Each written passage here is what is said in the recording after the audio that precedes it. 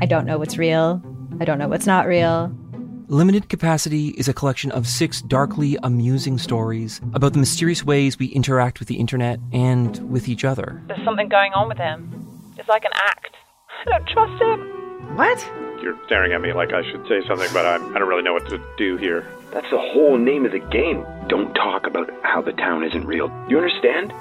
Limited Capacity, available now on CBC Listen or wherever you get your podcasts. This is a CBC podcast. Welcome to Sick Boy, a podcast where we talk about what it's like to be sick. This week's guest is Kevin. He has neurofibromatosis type 2. Let's talk about it.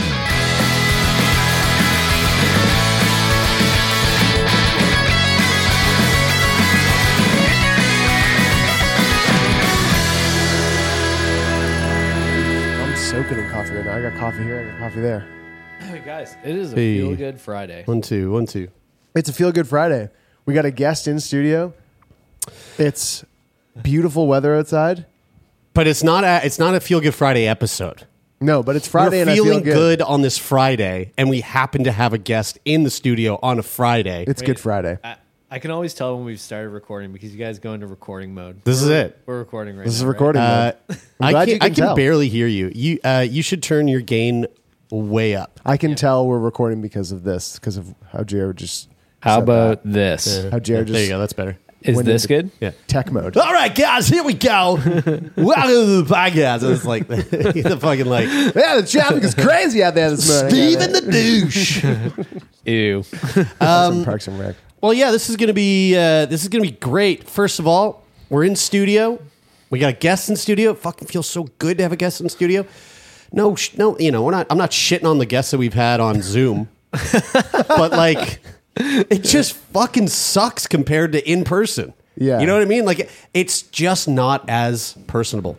And the thing that I love about it is that we get to sit down with our new friend, Kevin. I mean, I say new friend because I'm just meeting you, Kevin. Or at least, I don't think have we met? No, we haven't met. But I feel like for you, it might not feel like... no, exactly. Yeah. Like I know, especially with the Feel Good Fridays. Like, yeah, I feel like I got to know you guys even more. And Yeah. You really get a taste for our unfiltered sense of humor. I also want to say, Kevin, I fucking love that shirt. Yeah. I also so agree. Awesome. It is a tight shirt. It's getting nicer out. So That's right. For the listeners who can't see the shirt, it's a shirt with just a bunch of boobs on it, and it's great. This is the boob shirt. No, but Kevin, you've been listening since like day one. yeah, That's so cool, dude. First of all, thank you. Yeah. Yeah, Thanks for your support. That means a lot. Mm-hmm. And what a nice thing to for us to be able to have you on the show. Yeah, And you are very fitting for the show because Kevin, you are. I mean, dude, when I read your bio, and I don't mean to say this in a way that's like that seems or sounds rude, but I was like, this guy's fucking got everything. Like this guy's got a little bit of everything. It's wild. You've been through a real ton of like hardcore medical shit. The esophageal atresia, which I don't even like quite know what that is. You were born with a hole in your heart. You were born with just one kidney, but like that's not even I'm sure we'll talk about some of that, but like that's not the stuff that I feel like we're here to talk about. So before we get into NF2, which is, well, spoiler alert, that's where we're going to go. Before we get into that, can we talk about like the earlier years, like the atresia? What is that? Atresia, yeah. Atresia. Give me a little rundown on like what does that mean? What is that, and how did that affect you as a youngin? Yeah, so I was, when I was first born, my esophagus wasn't attached to my stomach. Whoa. So, yeah, they had to do surgery immediately to fix that. And basically, like the esophagus still isn't, the esophagus will push food down into your stomach.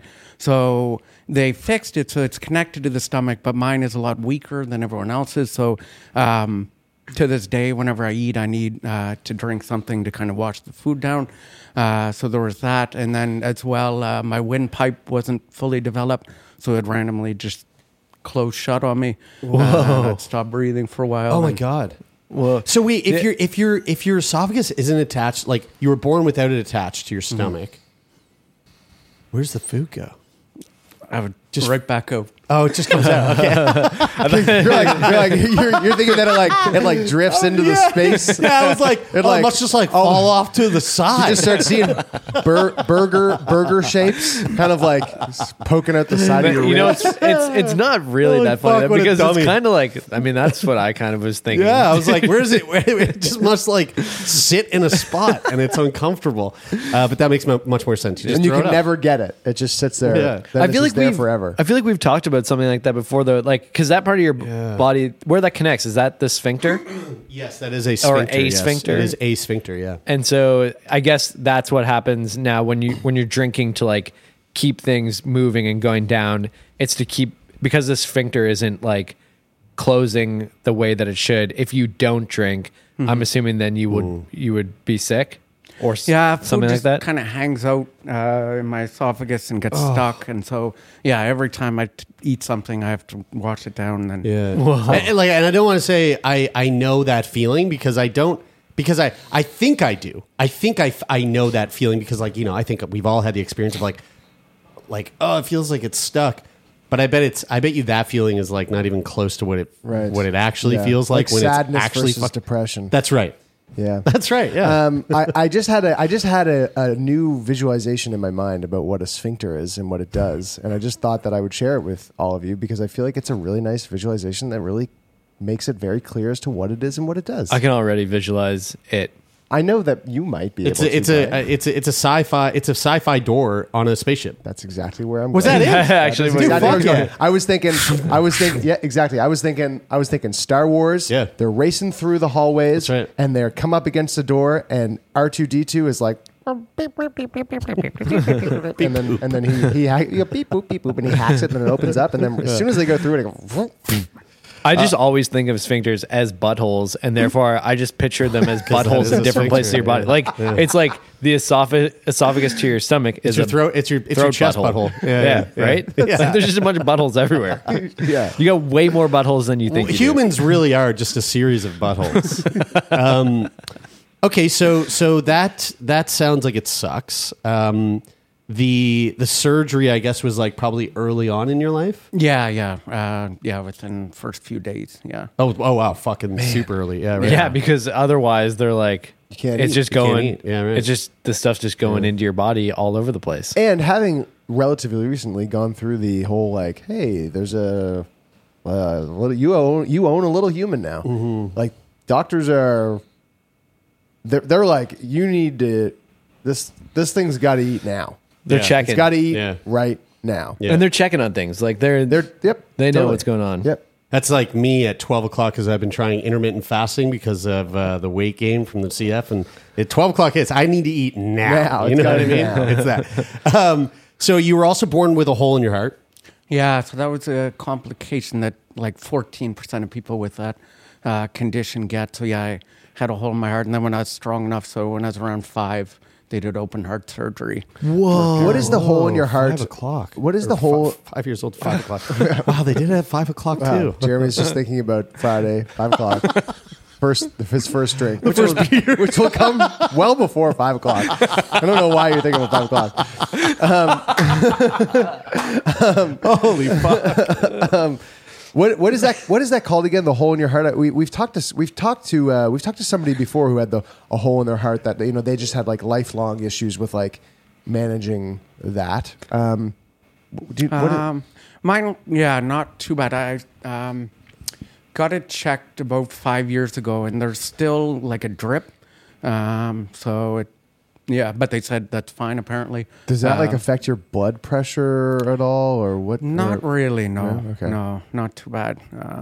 It was just a weird thing to go through at 5, and Yeah. Do you like? I'm trying to think of like my earliest memories, and like maybe I mean I have a bad memory anyway, but like maybe I can start to remember things around 5 years old. Do you remember anything about that time? I feel like that's like one of those like memories that like trigger you awake in the world, you know? Like there's a comedian does a joke about like taking a massive shit. Just Who coming is that? online. I and forget. like But I mean, 5, dude, 5 is, I mean, I don't remember when you start to like form like core memories that like stick. But I feel like 5, I think it's earlier than 5. I think it's earlier than 5. Yeah, Maybe, like but, 5 like, years old. I feel like you'd remember. So Kevin, do you remember like their time around the surgery? Yeah, I remember. Just a few times getting out, like just the feeling because I was in the hospital for quite a while, and then just getting to leave the hospital was so exciting. Yeah. And then in a way it was nice because a lot of my family doesn't live in Antigonish where I grew up, so I got to see a lot of family members. So there were some positives. But yeah, it was I have a few memories. Yeah, you know, it's funny because I was talking to a friend last night. He was telling me that one of his cousins passed away, and he was going to the funeral, and he was talking about how sad it was. But his family is spread across the country, and he was talking about how, like, you know, the silver lining to the whole experience is like getting to be with friends and family in that time. And it's something that I feel like is so easy to like overlook in the moment because like obviously you're grieving the loss, and whether it's, you know, being in the hospital and going through something that's really scary or grieving the loss of a loved one, there is that kind of nice feeling of having the people closest to you around during that time, even though it's not an ideal scenario to be stuck in with them being there, I guess. Yeah, but yeah, it really brings everyone together. Yeah, anytime I'm having surgery, the family really comes in. It brings everyone, together, and that's definitely like a nice way to look at the shitty parts of dealing with health issues. You know, I feel like a lot of people kind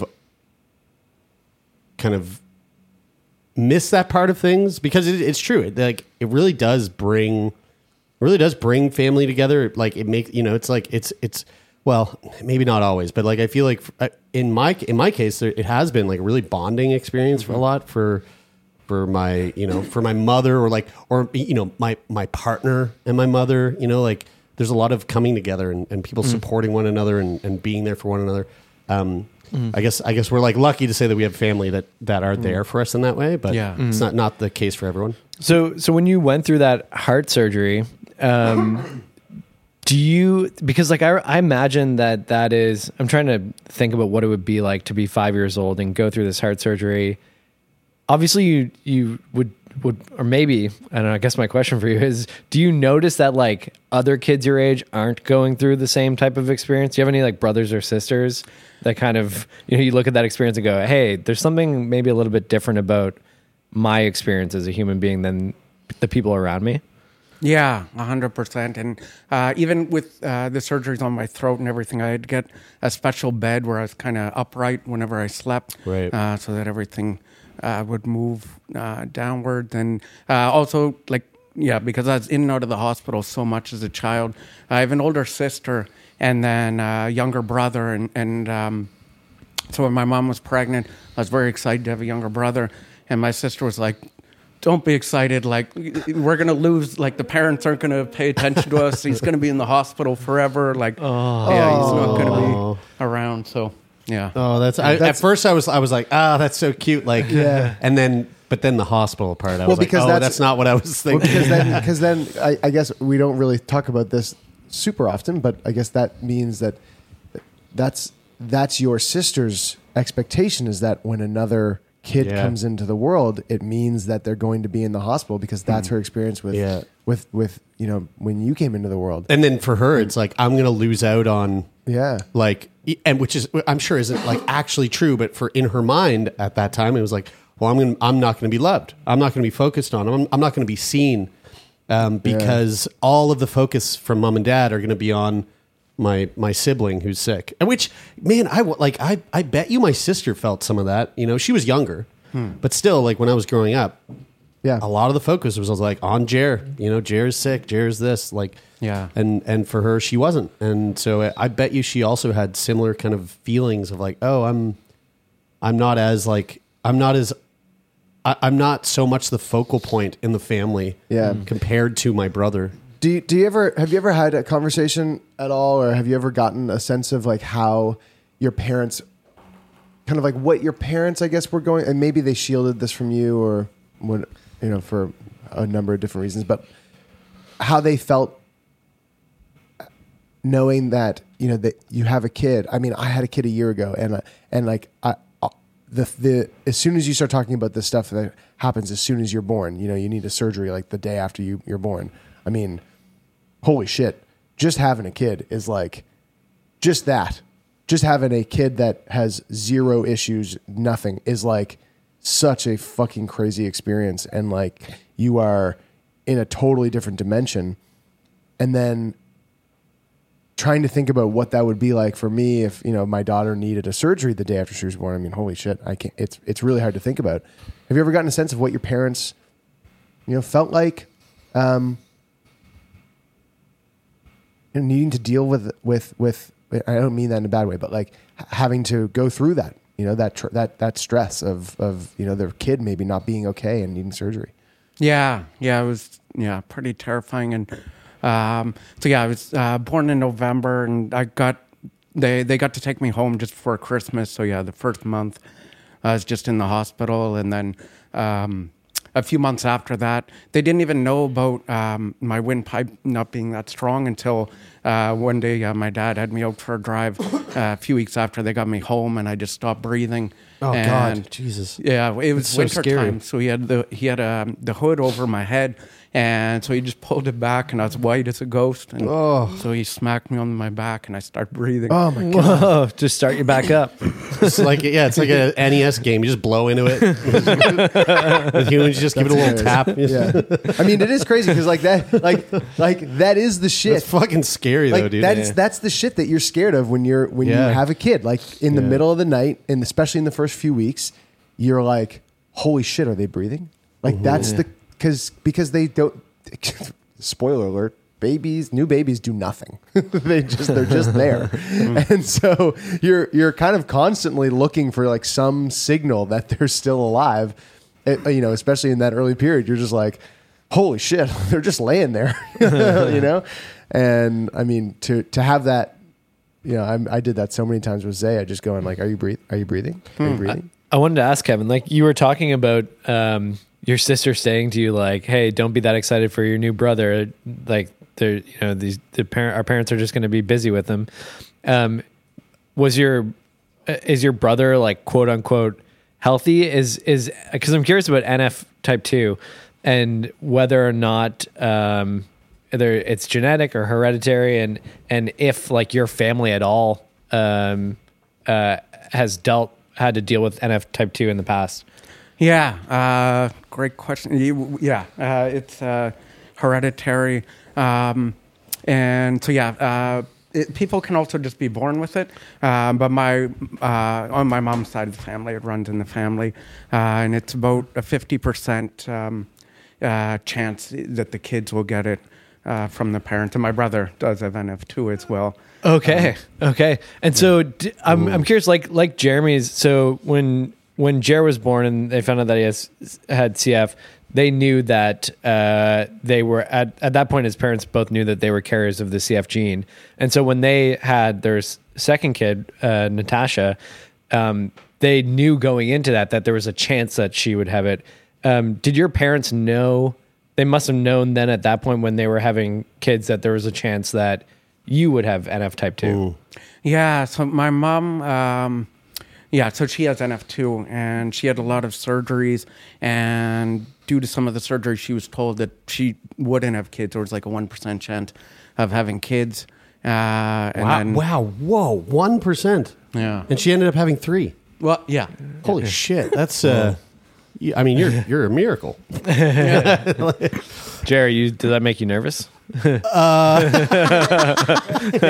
Oh, fuck. We have to start investing in some Trojans. That is wild, though. 1%. Yeah. And like, if it's okay for me to ask, like, what were the types of surgeries that would have caused that speculation that she had a tumor on her ovaries.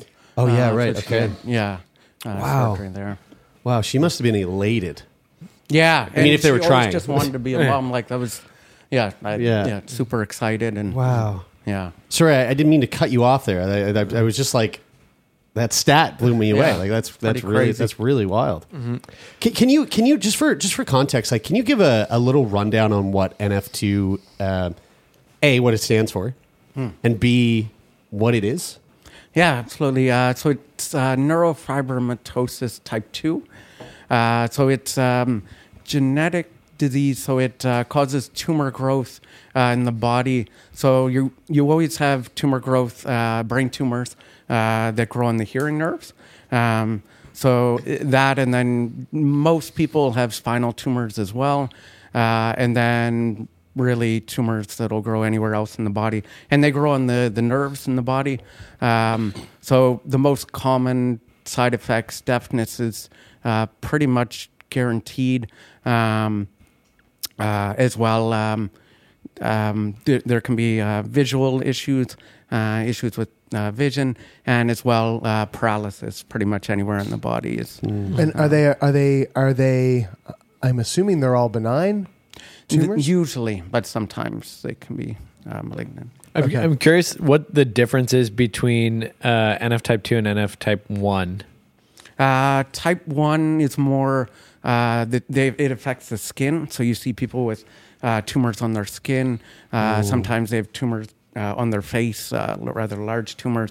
As well, they have like sometimes like stains on their, it looks like coffee stains on their skin with NF1. So there's tumors. So you are likely to have this tumor growth in a bunch of places in your body, and then the tumors that grow wherever they grow end up affecting,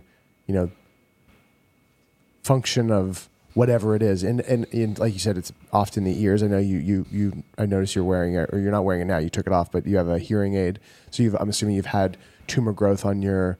What did you say they were? Your hearing nerves. Hearing nerves, yeah. So they're in the back of the head. It also causes balance issues. So and so you have one on each hearing nerve. So they both grow along the brainstem. So as they grow, they also kind of push into the brainstem. Oh wow, jeez. So is this like? So I guess depending on, are you in this sort of constant cycle of monitoring the size of tumors and whether they need to be removed or whether they can be removed? I know that brainstem tumors, depending on where they are or how they are growing, then that can be challenging. Like, how many tumors have you had to have removed over your lifetime, or how many tumors are you monitoring? A lot. The way that they treat NF2 is either with radiation therapy or surgery. I have a wonderful surgeon here, and basically the way that they deal with it is when the side effects of surgery are less than the side effects of just having the tumor. So, Sure. Yeah, I get MRI. I have MRIs every year to kind of track the tumor. So I have still have one on the right side, which they did radiation on in 2008, and previous to that, they had already done surgery on the left side. So anytime they do surgery on the brain tumors, I lose the hearing in that ear. So prior to the radiation, they did surgery on the left side, so I'm fully deaf in that ear. And then on the right side, whenever they did radiation, they said I'd be fully deaf within 6 months, but I can still hear 15 years later. So. Oh, nice. Whoa. Thank God, because this would be a very challenging podcast if you couldn't hear anything. Unless you were incredibly good at reading lips. That's right. But then we have these fat mics in front of our mouths, so that would cause a problem. That's right. You guys don't know sign language? We should learn. We should take courses. We should. That would actually be a really sick video podcast. Just all in sign. I actually just realized just the other day how not from practice or anything, but just how much easier it is to know what somebody's saying if you can see their lips. Like I was away from. I had the TV on. I was kind of watching something, and then I went into another room where I could still see the TV, but the volume was low enough that it was kind of hard to hear what they were doing. And then Kyla was around; she was doing something. It if I looked away from the TV, I really couldn't tell what somebody was saying at all. And it was kind of like a documentary sort of thing. And I looked at the TV and I went, oh, I know exactly what you're saying. Yeah. Just that faint being able to hear kind of like some of the like the S sounds and stuff like that and then correlate that with the way that their mouth is moving. I was like, holy shit. Well, I mean, lip reading is like really helpful. To that point, I'm kind of curious about like Kevin. You know, when you reveal to people that you are actually deaf in one ear, do you get the thing where people are like, oh, sorry. What I was saying, what? And they just start fucking like yelling at you, or Dude, you're gonna blow his other eardrum. Fucking dick. do you get that often, or is it, or do people like Taylor's saying here? Do people go, okay, I'll be sure to like face you properly. I'll be very clear with what I'm saying. Maybe like use my mouth a little bit wider or more exaggerated than usual. Yeah, 95% of the time it's just the yelling, which does that help? No, it makes it so much worse. Like their voice, just like it's less clear, and they're just How yelling. about I add some distorting bass? I feel like when you came in and you said that you're a bit of hard of hearing. Brian yells immediately. No, Brian just immediately starts screaming. But I think I definitely noticed that. Why are you yelling right now? I'm not yelling right now. You are yelling right now. I noticed that I'm speaking and enunciating more clearly. This is what it's like to have an argument with him and Maddie. You are yelling. I'm not yelling. I'm just going to turn his gain up like 70% for this whole podcast. You raise your volume. No, I'm not saying you. I'm saying like when you're whenever I noticed that I raised my volume. Hopefully I wasn't yelling. I don't think I was yelling, but I do become very conscious of like saying everything that I'm saying to you rather than, looking around or whatever, like saying something, or if I'm referencing something that's in the room, I'm not going to look over at that and look away from you. Then I'll try to look, and I guess is that the key? Is that the key to just like keep eye contact? Like, is that what you're trying to do? Are you trying to, like Are you trying? Are you trying to get that focus fucking mic out of your face, dude? I can't see your lips. Right? Are you trying to focus on my lips? And I guess when you have headphones on like this, does that make the lip movement less necessary? Right. Yeah. This helps so much, and because especially when you can only hear out of one ear, I find I just kind of turn my good ear to people, but also whenever you can only hear out of one ear, you don't know where noise is coming from. Right. So if you're in a room with a bunch of people and they're talking, you're like looking around like a crazy person trying to like figure out who's talking. Oh, that's wild. Are you allowed to does that affect driving? Yeah, and I also can't really see out of my left eye. Oh, does that affect driving? That affects driving a bit, especially merging onto highways. Yeah. You're probably still better than my mom. So you say your left eye? Yeah. Your left eye you can't see out of at all? Barely. I had a ulcer on the cornea, so and that's from the NF2. Yeah, so I have Bell's palsy on the left side of my face, so I can't really blink my left eye. Right. So it just gets so dry that it cracks. The cornea cracks. Okay, Okay, is the Bell's so that's palsy from a tumor on a nerve? Yeah. So with the surgery. On the tumor, the brain tumor on the left side, where it's at, it's pushing up against the brainstem, but also the facial nerve. So my doctor, so in 2008, I had my first surgery on the left side, and he shaved it down probably 90%, but didn't want to touch the facial nerve or anything, and so he left it. So because of that, I was fully deaf, but I didn't have any issues with my face. And then it grew back. So then in 2012, they did another surgery on it where they shaved it down, but still didn't want to get too aggressive. And then within 6 months, it had grown back again. So they had to get aggressive with it. So yeah, I woke up with Bell's palsy on the left side of my face, and I can't really feel on the left side of my face as well. Right. So there's you have a bunch of stuff with you here on the table. A bunch of stuff. You've got your phone, your glasses, and a water bottle. But there's also a hearing aid, right? And then there's a couple of other like little bottles. Are these artificial tears, like because of the dryness of the eye? Yeah, I put them in about every 30 minutes. Yeah. Whoa. Okay, so there's 3 different bottles. Why all 3? Are they like? Are they like this is flavors. for just like keeping? Yeah. I was gonna say this is for just keeping the eyes moist. This is for when I want to start crying and like make a scene. but why are there 3 different ones? My right eye actually needs eye drops as well. So the larger one there is for my right eye. Holy and then fuck, the 2 different colors of the other 2. One is like a more of a gel than a drop. So I put that in when my eye's super dry. Oh, okay, so yeah, right. So You know like what? the extra You know what wow. I find is wild is that like when you came in here today, I mean, you just look like a normal person. You know, like there's nothing with a bunch of boobs on his shirt. I mean, that's like whatever. The boob shirt was a little bit weird, but then like here, it just goes to show, and I don't know why I'm always so surprised with this. Like after having hundreds of conversations with people who are dealing with things that sick people also look normal. No, I know that I know this, but it's like it's just so wild to me the extent to which you've like the shit that you've been through. Yeah. And like how you just can like go through the world sort of.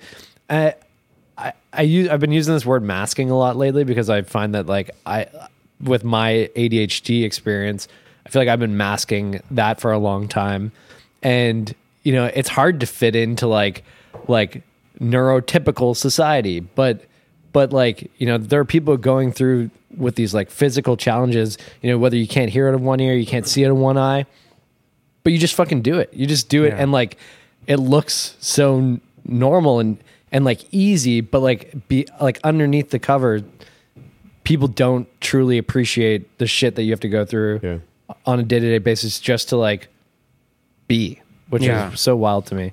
And I don't know why it's still so wild to me. It's kind of and to that point, I guess it's kind of like, and maybe I don't know, I guess the question would be that do you feel this way, that it's kind of like a win-lose in the sense that it's like, it's not this like super obvious outward thing where people are like, what's going on with that guy?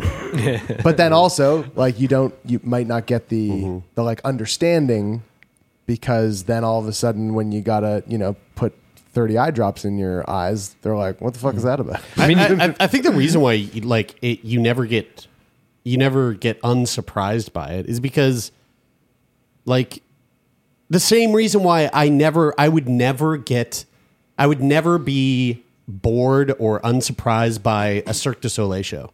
It's like the human body is capable of doing, and I'm talking about Cirque du Soleil here, the human body is capable of doing unbelievably fucking wild things. Pretty good parallels to this. To the degree where like it brings me to like I don't think I've seen Cirque du Soleil 6 times now, all different shows. Each one I've been brought to tears. I've been brought to tears simply because a man did like 16 backflips and landed on like a little lady that like fucking then like threw him 50 feet in the air. Yeah, like, and I just like I'm like, oh my god, I don't know how that's like, and it just moves me. And I think with this podcast, we meet people who are going through similar things like Kevin here.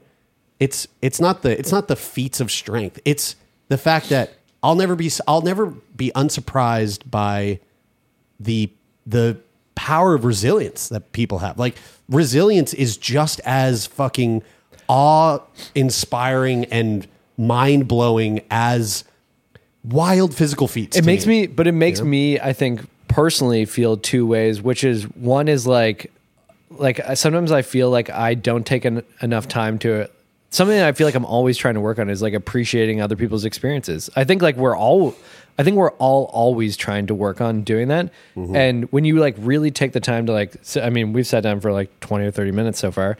And in that little amount of time hearing about the things that you've been through so far, it's like, fuck, like just the fact that, there's maybe I'm standing next to someone in the elevator at my building and we go through 14 floors and don't say a word to each other. And like that person may be going through shit. Mm-hmm. And like, I could have maybe had a conversation with them that made both of our days, 1% better. Mm. But like, we just don't say anything to each other. And then the time just goes by and whatever. It makes me feel bad about that. But it also makes me feel really amazing about like what we are capable of as people. And I don't know. It's just this like really interesting dichotomy of like two contrasting experiences that I'm reminded of when we have conversations like this.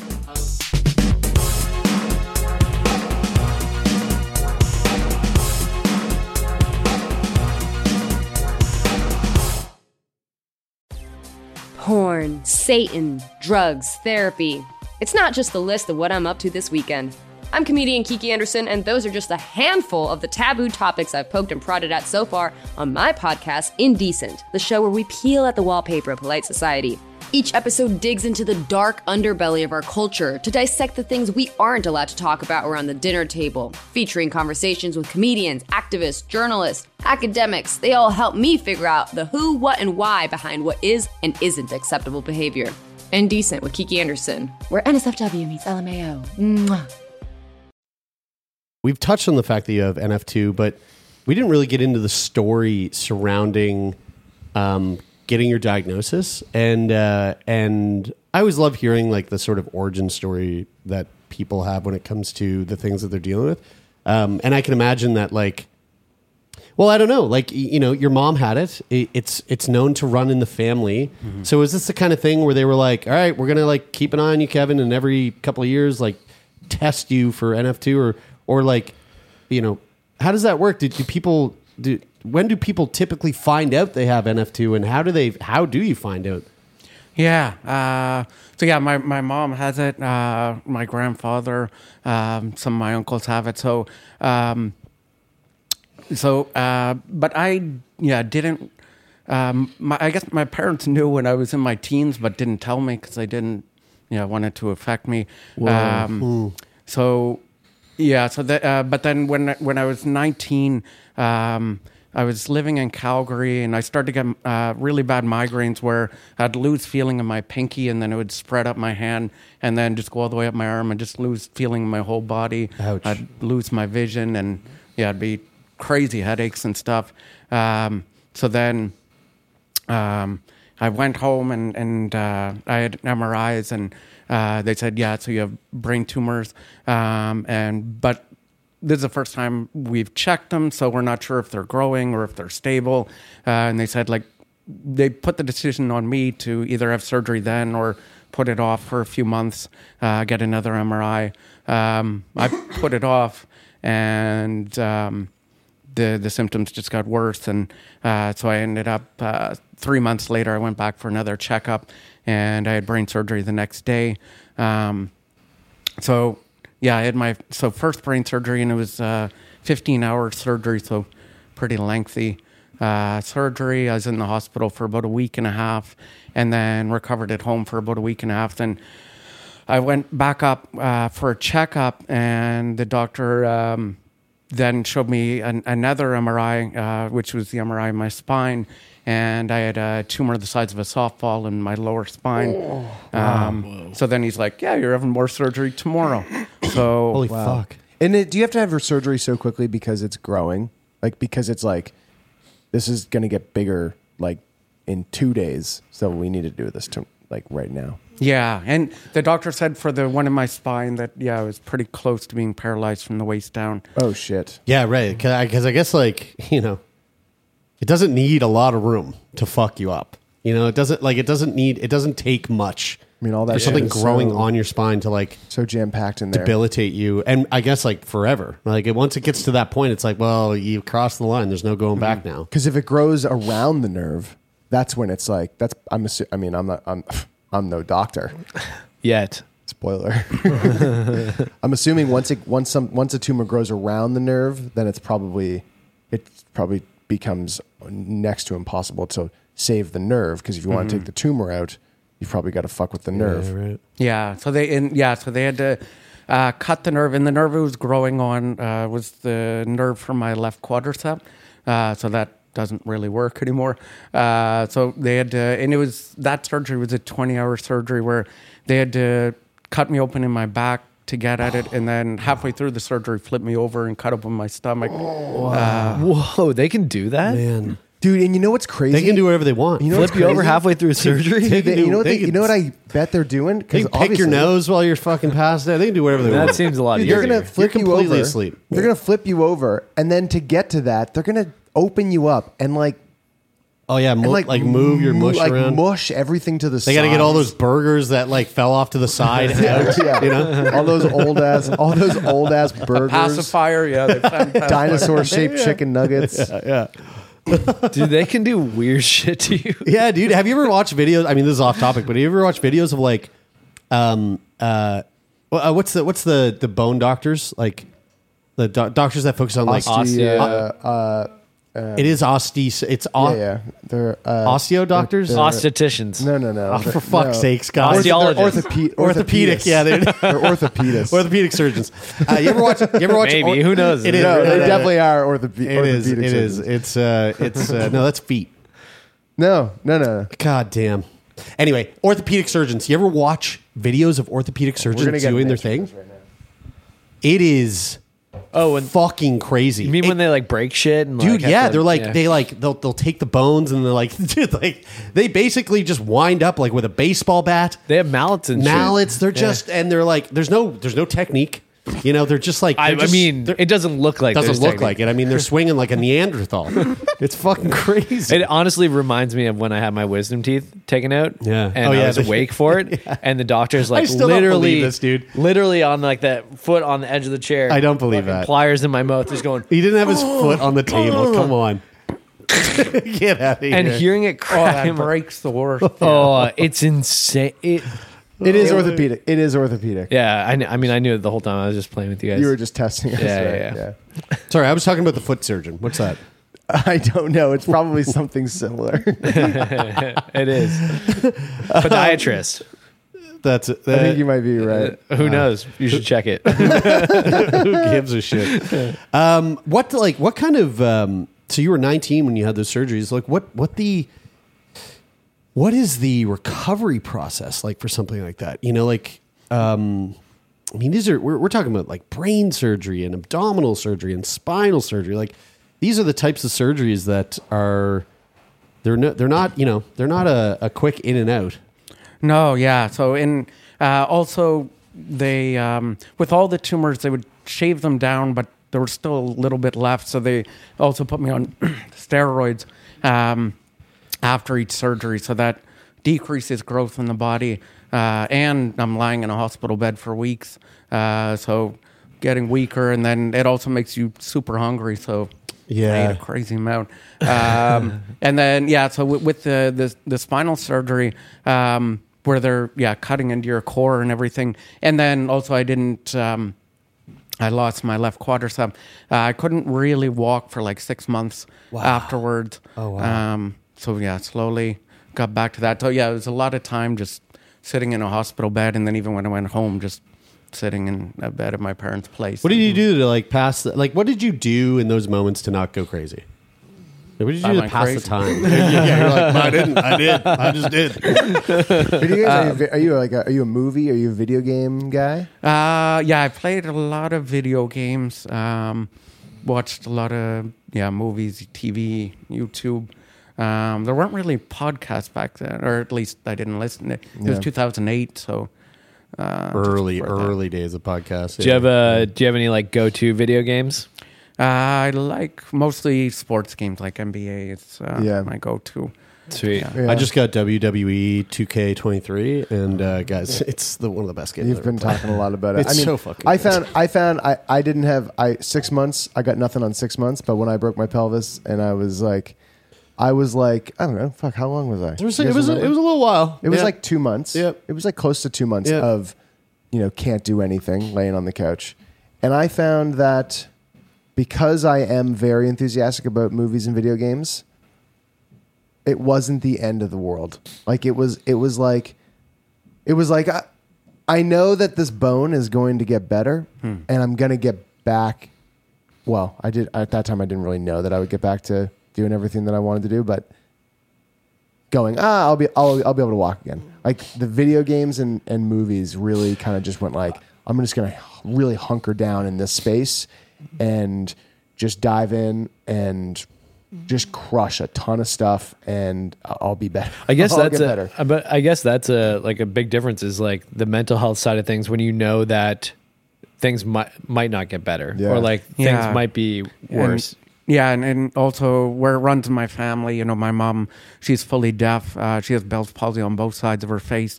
Her eyes have been very impacted because of that. And she has really bad balance as well because where the brain tumors are, they're right.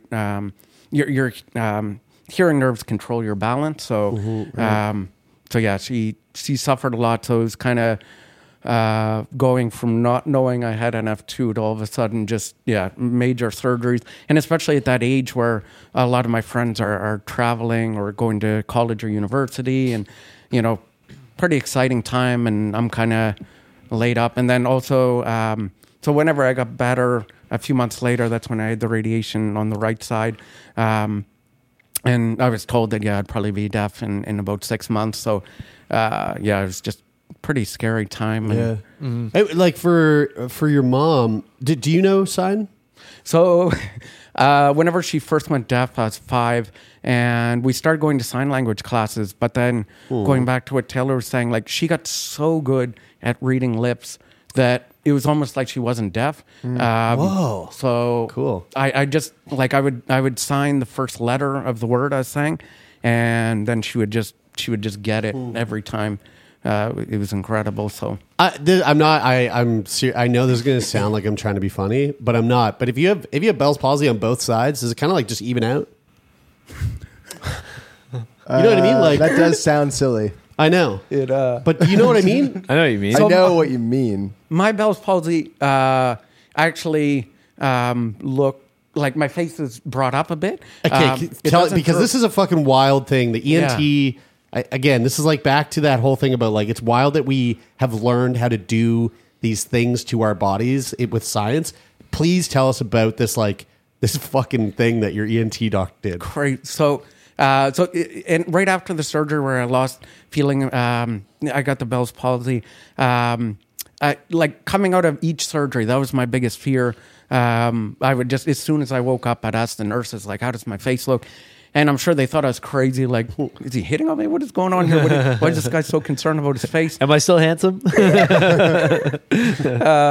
then after the third one, so I had the Bell's palsy, and it's like whenever you go to the dentist, you have no control over your face. So shortly after the surgery, I'm in the hospital and I'm just drinking chocolate milk with my brother, and he's like, "Oh, you got a little on your shirt," and I look down, and I'm just covered in chocolate milk. So it's like I did completely adapt. To like, just having no control over the left side of my face. And then shortly after that, I was connected with an ENT doctor who he took my facial nerve and connected it to my tongue nerve. What?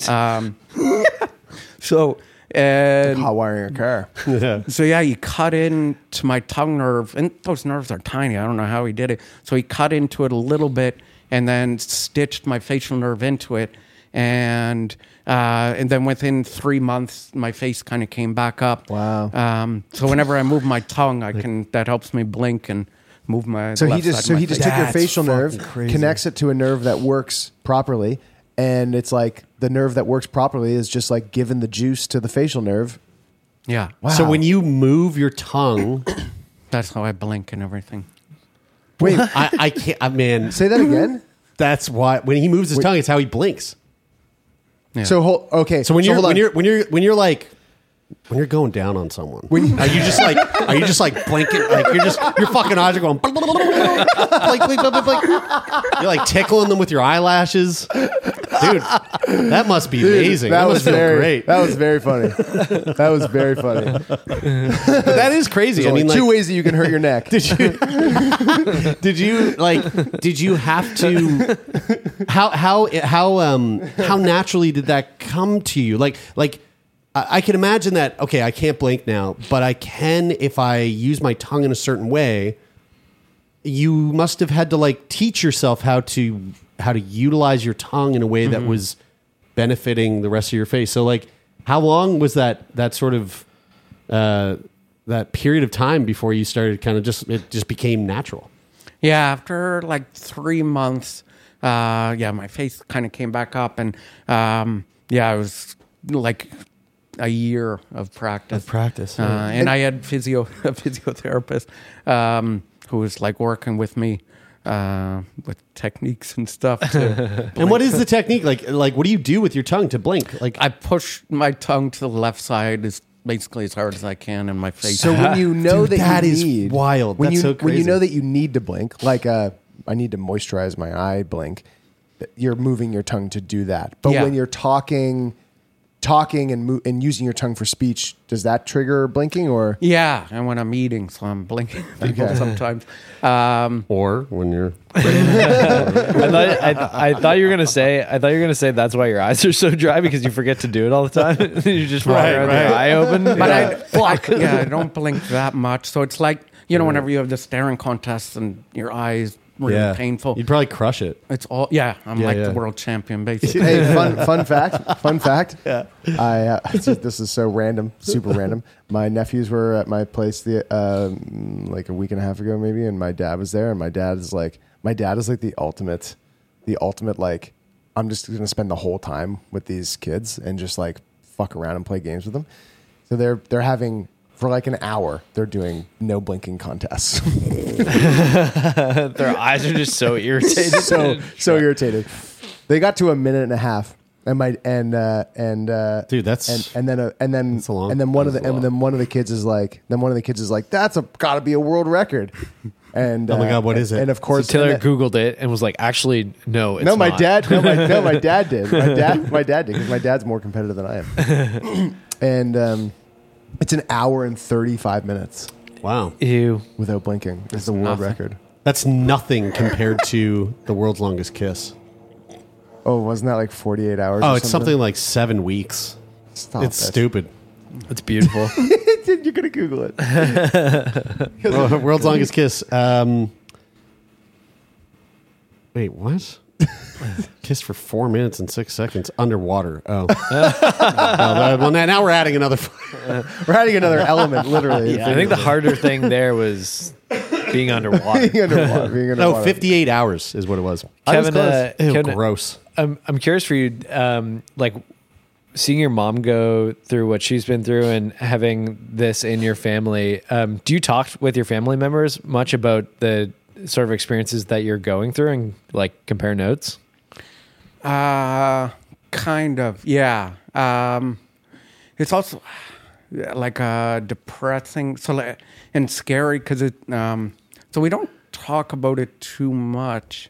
We talk about experiences we've had and stuff, but I find like we all try and kind of be a hero, and then so every 6 months we go in and see our neurosurgeon team, and everyone is like, hey, I'm feeling great, and then we get in front of the doctor and it's like, I can't really feel on the left side of my hand. Ooh. And like all these symptoms come out, so it's kind of we don't always talk, but if someone's having like radiation therapy, we talk about our experience, like what we've had. Is there a sense in that? Is there a sense in that of your mom and the things that she is experiencing, like full deafness and Bell's palsy? Like, is it kind of like you are like a picture of my future? Mm-hmm. Very much so. And that maybe you don't want to go, you just don't want to go there yet. Like you're like, and not to say that is your future, but like obviously it's very easy to think that it could be because you deal with the same stuff. Is there a sense of that? Yeah, very much so. It just fear of the unknown, and like I said, with the disease, it can cause paralysis really anywhere. And also the thing, whenever you're deaf or hard of hearing, it majorly impacts like your friendships and ability to have friends. Social media has made it a bit better, but even for myself, whenever I'm out with a group, it's like I'm on the outside looking in because everyone's talking. I can't understand what anyone's saying. So it's kind of like you're there, but you're not part of the conversation. And then, also with my mom, sometimes it's when you can feel the pain that they feel, you really know what they're going through. So it's sometimes harder to watch your parent or loved one. Who was it that said the other day? Somebody we were talking with that was like, it was David Richmond, and he said something along the lines of like, if you find it, if you know that someone's going through something, like a friend of yours, or with you and your, it's like maybe you're the only person that they don't have to talk about that shit with. Yeah. Because everybody else, they've got to explain and they've got to say like, I can't hear because of what this, and like my face droops because I've got Bell's palsy. And it's like with you, it's like you get it. You already get it. Mm-hmm. You get it. She gets it. Yeah. Maybe it's like the relationship where that doesn't need to take place. Is there life expectancy issues with NF2? Typically, people live normal lifespan. But I have had people that I met through a few NF communities. I had a good friend in Ontario. He passed away in his 20s because of it. He was a wonderful guy. We talked a lot. We met once in person. He came from Ontario to Antigonish, and we hung out. But in his case, it didn't run in the family. He was just born with it. And his tumors were quite aggressive when he was younger. And then I knew someone in Halifax who had it, and they ended up getting a tumor in one of their major arteries. And oh wow, right, and that would do it. Yeah. But, like, how does this? Again, we were talking about like sort of the things that you do on a daily basis, and how this affects you on a day-to-day basis. So, your eyes get really dry. You're deaf in one ear. You're blind in one eye, and so I'm kind of curious about like how this affects your ability to work. Like, what do you do for work? Are you able to be physically active? I know that in a month from now, you're going to be doing a 10K marathon at the Blue Nose. Congratulations! Whoa, cool, sweet. So like maybe just explain to people like how this, what you do for work. Like, what's your day to day while juggling all the things that you have to juggle with NF2? Yeah, so every day is different, especially with my eye. Some days it's more dry than others. I work on a computer, which I guess doesn't help. And a lot of the times I actually wear an eye patch, which just helps cover the eye and gets less irritated. And as well, so I work for a large corporation in Canada. I'm a manager of a team there. And when I first started there in 2015, after a year, we moved offices, and the new office, the air was super dry, and it was really bothering my eye. And even my good eye started to become dry. So I requested actually to work from home. And at the time, I was a phone advisor, and it's a very large company, and they had never had anyone work from home before in that position. So it took about 6 months, but I was eventually able to work from home. And I crushed it. And then about 6 months later, I was doing so well that they started to allow my teammates and people to work from home, and they expanded and started to allow a lot more people to work from home. Wow. And they must have been stoked when COVID hit. They were like, fuck yeah, dude. Same. Kevin set us up. Yeah. No change. We know here. exactly what we're doing. Everybody go home. It is pretty, I mean, that's pretty awesome too. Yeah. Like work from home is so interesting. Like I mean, obviously because of COVID, my company went to work from home, and at the time, we had an office space, and then they got rid of the office space. And I mean, it saves the company money. Plus like for me working from home, I was able to like watch way more porn, yeah. And work at times that worked. And like the things on my computer screens were like the things on Kevin's shirt, just nonstop. That's right. Boobs. Yeah. But yeah, it's sweet. Like I remember one of my favorite things that came out of COVID was how more accessible work got for people who needed these accommodations, but otherwise wouldn't have had them if these companies weren't forced into doing it. But it's really cool to hear that your company after probably a lot of advocating from your side, was able to make that switch. And also the fact that you proved that you can be super productive and work from home and not have to be in the office. I think that's awesome. Yeah, exactly. And yeah, like Jared said, just the fact that, supporting diversity helped the company in the long run. And without that, they would have been really scrambling. COVID hit, and within a week, everyone was working from home, and a massive corporation. So would have been a lot of work. And so what is the like? You mentioned Jared said you're going to be doing the 10K at the Blue Nose. Like, what kind of what does that look like? How badly are you going to fuck everyone up on that 10K? You said your left quad doesn't really work. So obviously, right. How do you run? Obviously that is not a small feat. So what does that look like for you? What is getting what does activity and exercise look like for you? How much of a challenge is it for you?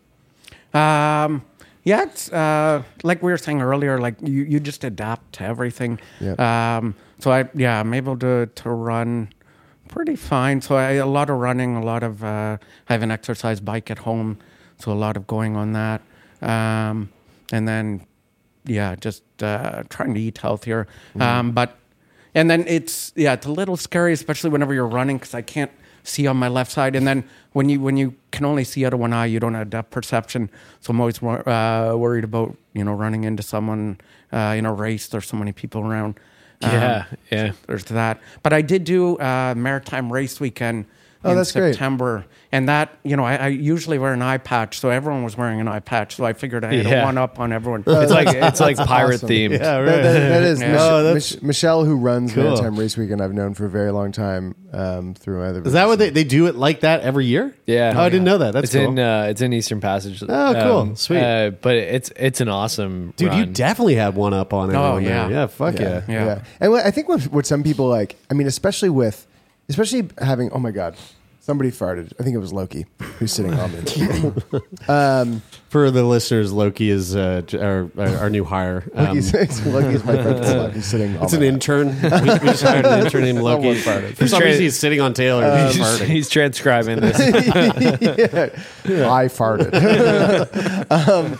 That especially if you've got, how easy it is if you've got something like a quad that doesn't work to have physical activity really fall by the wayside.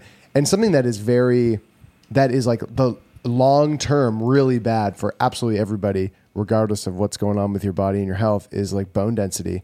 And running in whatever form is like when you have your bone density, like after a certain age, your bone density, it's what you got. Yep. And it can only go down from there. So you have to running is. I'm not the biggest fan of running, but running is one of the most important things probably the most important thing to do for your bone density. Lift heavy weights. And lifting weights as well is very good for your bone density. Thank God. That's right. Thank God. Yeah, that's right. Because you guys are lifting heavy right now. Am I right? You are right. Every day, 5 days a week. 5 days a week. 5 days a week. Yeah. Wow, I'm so proud of you guys. I'm curious, Kevin. You were talking about the challenge with social challenges that come with your situation. I'm curious what dating has been like. Can you tell us about your dating history? Well, as soon as they find out about that tongue trick, it's fucking a shoo-in. I actually got married very young. I was 21 when I got married. Oh, wow. Yeah. And just before all this happened, when I was out living in Calgary, met my current wife out there.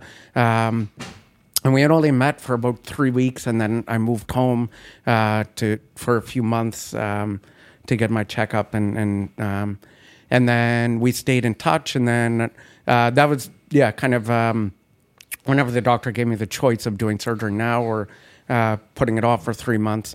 I really wanted to go back out there and see her, so I moved back out to Calgary, and we were living together, and then. Yeah, I got super sick and moved back here, and then convinced her to move back here with me. She's originally from Colombia. She was just in Calgary for summer, and she moved to Nova Scotia, and stuck by my side, like when it's going through all the surgeries and everything. So Wow, that's Sweet. very cool. very lucky. How much of a difference did it make to you? Do you think like having a partner there, like a romantic partner there with you, going through that sort of scary period of time? Yeah, it's huge, especially for the mental health, because I think I couldn't imagine, living alone or just living with roommates. She's, super, super supportive and has been with me through, some really crazy times. And, I think it would be a lot more challenging without her. And she's amazing. That's sweet. I'm in the bin with the same person since my early 20s club as well. And having somebody that is, friends are great and friends are amazing. And like, you can lean on your friends for a lot. Definitely more than your partners, guys. Come on, guys. And I feel like maybe this is just me feeling like this, but I feel like I've got friends that I can lean on heavier than the average person can lean on their friends. But, because you guys are my friends. You're heavy though, dude. Don't lean on me too hard. You know? Hey, I'm lighter than you these days, FYI. That doesn't matter. And but having don't growl like that. But having a partner that is having somebody that just doesn't. It's like unconditional, just that no matter what, can talk to you about anything, can be going through anything, and they're just there. It is. I have just like the tiniest glimpse into that with just getting hit by a car that, was just like, relative to your experience and most of our guest experiences is like this little snapshot and this little glimpse into some of what some people deal with. But having somebody there to take care of me and to, I think even just beyond the actual like things that they do for you, just like the knowledge that they're there, like the emotional feeling that there's somebody there is worth its weight in gold. I think also like I imagine that I think of like some of the times when I like suffered through, a bout of depression and feeling really down on yourself, but like having someone there externally to sort of tell you that they love you still and that they're there for you is like, man, that can be like a ray of shining light in moments like that where you feel like so shitty about your situation, but somebody's there to be like, hey, I still love you. And yeah, it's hard. It's hard to imagine what it'd be like going through situations without a person like that there for you. The other thing that's really good is like if personally, if you don't have that person, you're listening to this right now, get a dog. Dogs are also so sick. Because even though the dog like can't get up and make you a coffee or breakfast or something like that when you can't move, man, they make you feel like they're making you breakfast and giving you coffee because they just snuggle up and they're like, oh, you're just like a little bagel and coffee. Yeah, you just got to pick their shit up. Yeah, you got to pick their shit up. That is the thing. Or you like hire somebody to do it. That is the thing. You could hire. Or you just, like as long as there's nobody around. No. Don't do that. Don't do that. No, I don't do that. Bad for you and bad for the dog. I don't do that. That's called abuse. That's abuse. Kevin, I'm just saying if there's somebody who wasn't capable of doing that, then it would like they should hire somebody else to do it. I mean, for sure, yeah. But if there's nobody around, Jesus Christ, Brian. Kevin, what would you say is the biggest thing that NF2 has taken away from you? I think it's definitely part of my social life. So many times, like I mentioned earlier, I go with a group of friends, and it's almost like I'm outside just watching them all have fun. I'm happy to be there, but I don't get the same interaction with people. And even a lot of times we're one-on-one. If the restaurant's too loud, if the place we're at is too loud, then I can't really talk to them. So yeah, that definitely impacts it. And oftentimes in those situations, I just pretend I know what they're talking about and just go with it and keep nodding my head and saying yes. And sometimes I get caught, like I think that they're saying a joke, but they they're not saying a joke, so I laugh, and it creates a very awkward. Like, my mom is dead. Yeah, I mean, Sick. That's a good one. Kind of sounds like a, I don't know, like a Seinfeld. Yeah. And then we're Curb Your left with this Enthusiasm sketch. awkward staring at each other, like, and then Right. Why'd you laugh at that? Before we get I'm to not that, sure. Before we get to that last question too, I'm curious. Like in moments like that, do you think of the benefits of like using technology or something? Like I imagine you guys sitting around a table at a busy restaurant and you've got headphones on with like mics and you're just all sitting there talking. I mean, how much better would that be for you to be able to like actually hear and be engaged? And like maybe that's not realistic to think that could happen, but like, is there a way where technology can support in situations like that where you're like, hey, fuck yeah, that could be, I'm excited for the future of like AR glasses or like things like that could help in those situations? Yeah, that would be huge. Because that would be a game changer. Even with the hearing aid, it's pulling in all the other noises around me just as loud. So that doesn't help. But yeah, I think especially with some kind of glasses where I could read what people are saying. You know what you need to do? Start a podcast with your friends. And just like, even for your own sake of just being able to sit down and wear headphones and use microphones to talk, it's like, it's sweet. Yeah. Have you ever seen the movie Sound of Metal? No. You should watch Very that. highly recommended. Yeah. Yeah. It's a really phenomenal film about hearing loss and like passion and struggle. Beautiful film. Yeah. What would you say is the biggest thing that your experience with NF2 has given you? I would say kind of like what Brian was talking about, just that connection with people where most people, are going through something tough in their life. And with me, I'm usually wearing an eye patch. I tell them I'm hard of hearing. So they generally know, I've gone through some hard times. So a lot of people open up to me. So just having that as well. I'm a manager, so just being able to, because again, everyone's going through a tough time. So just being able to relate to people more, and just really help others going through a hard time. Kevin, this has been really fun. Again, there's the added benefit of being able to sit down and chat with someone in person that like makes these conversations so much more enjoyable for us. I don't know if that translates to the listener or not, but it is really nice to have someone in here, and especially to have someone in here who's like, who I, even though we've just met today, I feel like has been a part of the, the journey that we've been on doing this show for the last 7 or 8 years, and we really appreciate you coming in and sharing your story and sharing your experiences because you're rad. This was really fun. So thank you so much for doing this. Thank you very much. I'm a huge fan, so this was a dream come true. Like, as soon as you guys started, I started listening to it, and just all the stories, like, whenever you have health issues, sometimes you feel like you're alone, but then with so many of the episodes, I'm like, I had that, and I'm just relating to these people, and it just makes you feel a bit more normal, and it really helps with the mental health, because, like, so many times you feel like you're alone, but then with listening to your guys' podcast, and you make it funny and so relatable, it's a dream come true to be. Thanks, dude. That means a lot. Yeah, it really does. Yeah. Thank you.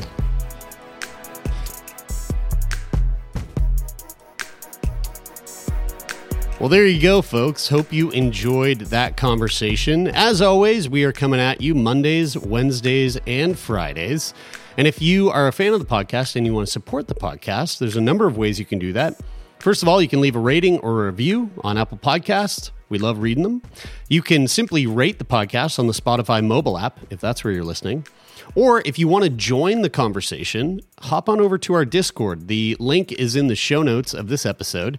And we have a lovely little community over there of sickos and non-sickos all hanging out, chatting. And hey, you could even help produce the podcast over there if you want. You can, again, find that link in the show notes below. Sick Boy Podcast is produced and co-hosted by myself, Jeremy Saunders, Taylor McGilvery, and Brian Stever. The show is managed by Jeffrey Lonis over at Talent Bureau. The sound design of this episode is brought to you by Donovan the CPAP Morgan. And, of course, the theme music is from the band Take Part. That is it for this week. I'm Jeremy, and this is Sick Boy.